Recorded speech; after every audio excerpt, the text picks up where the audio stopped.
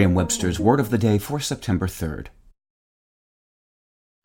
Hi there, it's Julia Louis-Dreyfus. You may know me from my podcast called Wiser Than Me, where I talk to older women and get their wisdom from the front lines of life. I was amazed by how many people told me our show made them look forward to getting older, which is why I'm here to talk about Season 2 of the show. Sally Field, Billie Jean King, Beverly Johnson, Ina Garten, Bonnie Raitt, just to name a few. All hail old women. Wiser Than Me Season 2 is out now from Lemonada Media. Today's word is adjure, spelled A-D-J-U-R-E.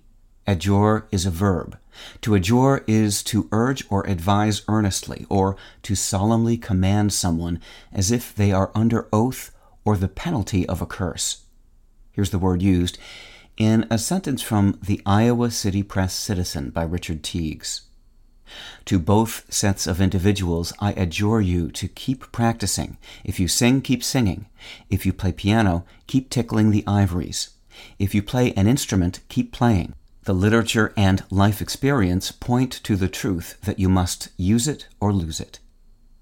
The word adjure comes by way of Anglo-French from the Latin verb adjurare, which means to affirm with an oath or to swear. The root of adjurare is jurare, which means to swear.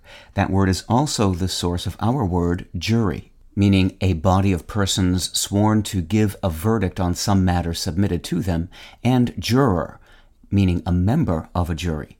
In English, to adjure can mean to command someone as if under oath or the penalty of a curse. But the word is more commonly used in the sense of to urge or advise earnestly, and is synonymous with the somewhat more familiar verbs entreat, importune, and implore. With your Word of the Day, I'm Peter Sokolowski. Visit Merriam-Webster.com today for definitions, wordplay, and trending word lookups.